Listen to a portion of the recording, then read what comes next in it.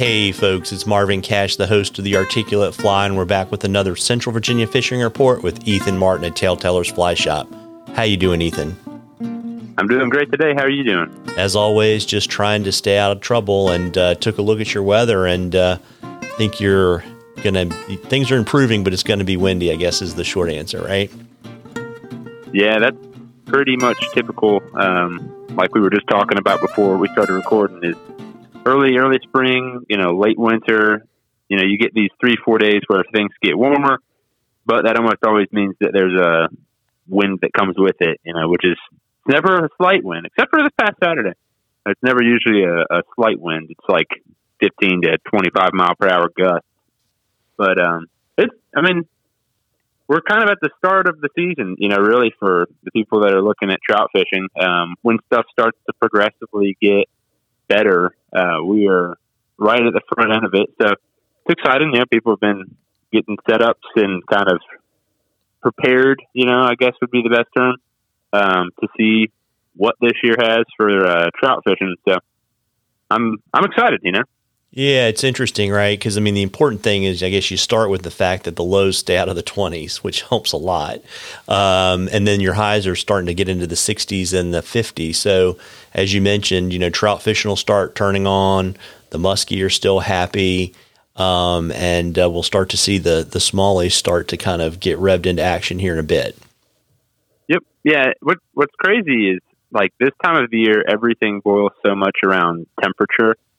Like last week, I had said it 100 times to people that anytime you get like the 3 to 4 days of higher than average temps, 55 to 60 degrees, you can expect the third and fourth day to just be better, better fishing. Maybe not June, but better than average.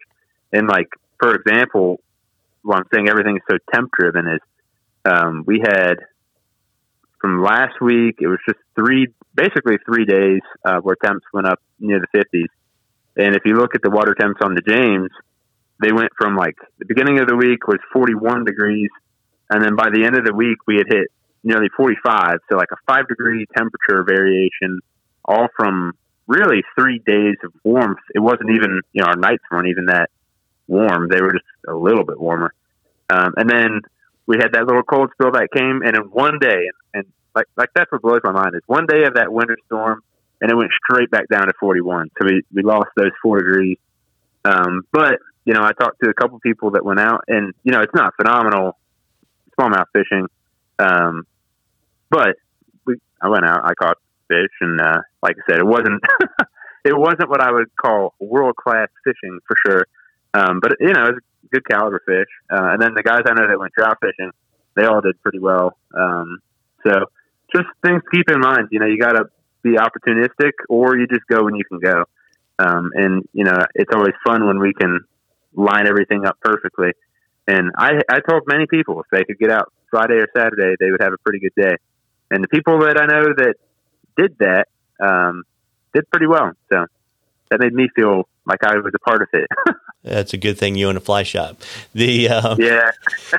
So, from a tactics perspective, even though it's warming up a little bit, low and slow is still going to be probably the call of the day. But the good news is maybe fish are a little bit more eagle, and this probably goes for smallmouth and for trout, maybe to chase something a little bit more if you wanted to fish streamers a little bit.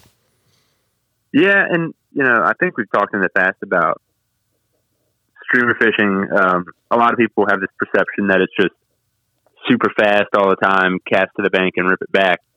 And that's not typically how it's done. Even, looking at it from guys that are throwing gear, people have heard me say this before, is casting to the bank, letting something drop to the bottom, and you'll see like 1 or 2 rod tip twitches, and then reel a little bit. Like you're moving your bait or your fly like very small amounts because you're just trying to find that fish that's hungry and is willing to eat, or you're trying to drive that reaction, just something bumps right off his nose. For smallmouth, like where I've typically found them, and take this for what it is, I'm not like some 60 or 70-year-old guy telling you, but this time of the year you're looking for like flats that are going to warm up, that are closer to deep water. So it's basically a place where a fish can go to is deep water, be safe, but is close to food, essentially, or warmth is associated with the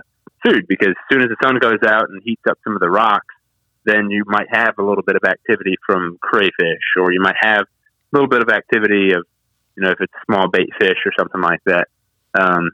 Funny enough, we even out on the James the other day, you're seeing mayflies hatch and that sort of stuff, which just signs of life, really, when it's cold.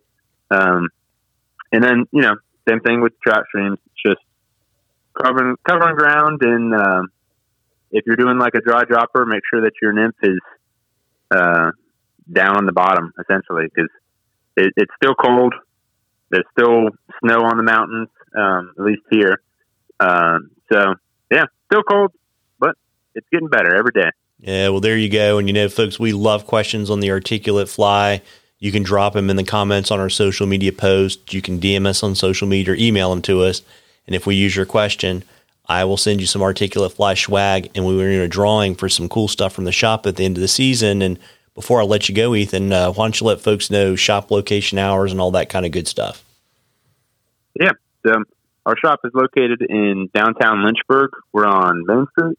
We've got classes, all sorts of stuff. If you're interested in seeing more about the classes that we do or products that we have in the shop, you can find us at TaleTellersVA.com. Or if you just want to see, kind of what we're about, you can go to Facebook or Instagram or, YouTube, that sort of stuff.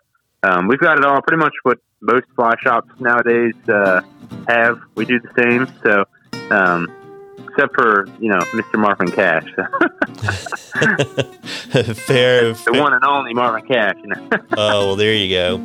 Well, listen, folks, it's starting to warm up, and, if you owe it to yourself to maybe try to get out there and catch a few, and if you think it's a little too cold, just crank out a couple dozen flies at the vise and get ready for the spring.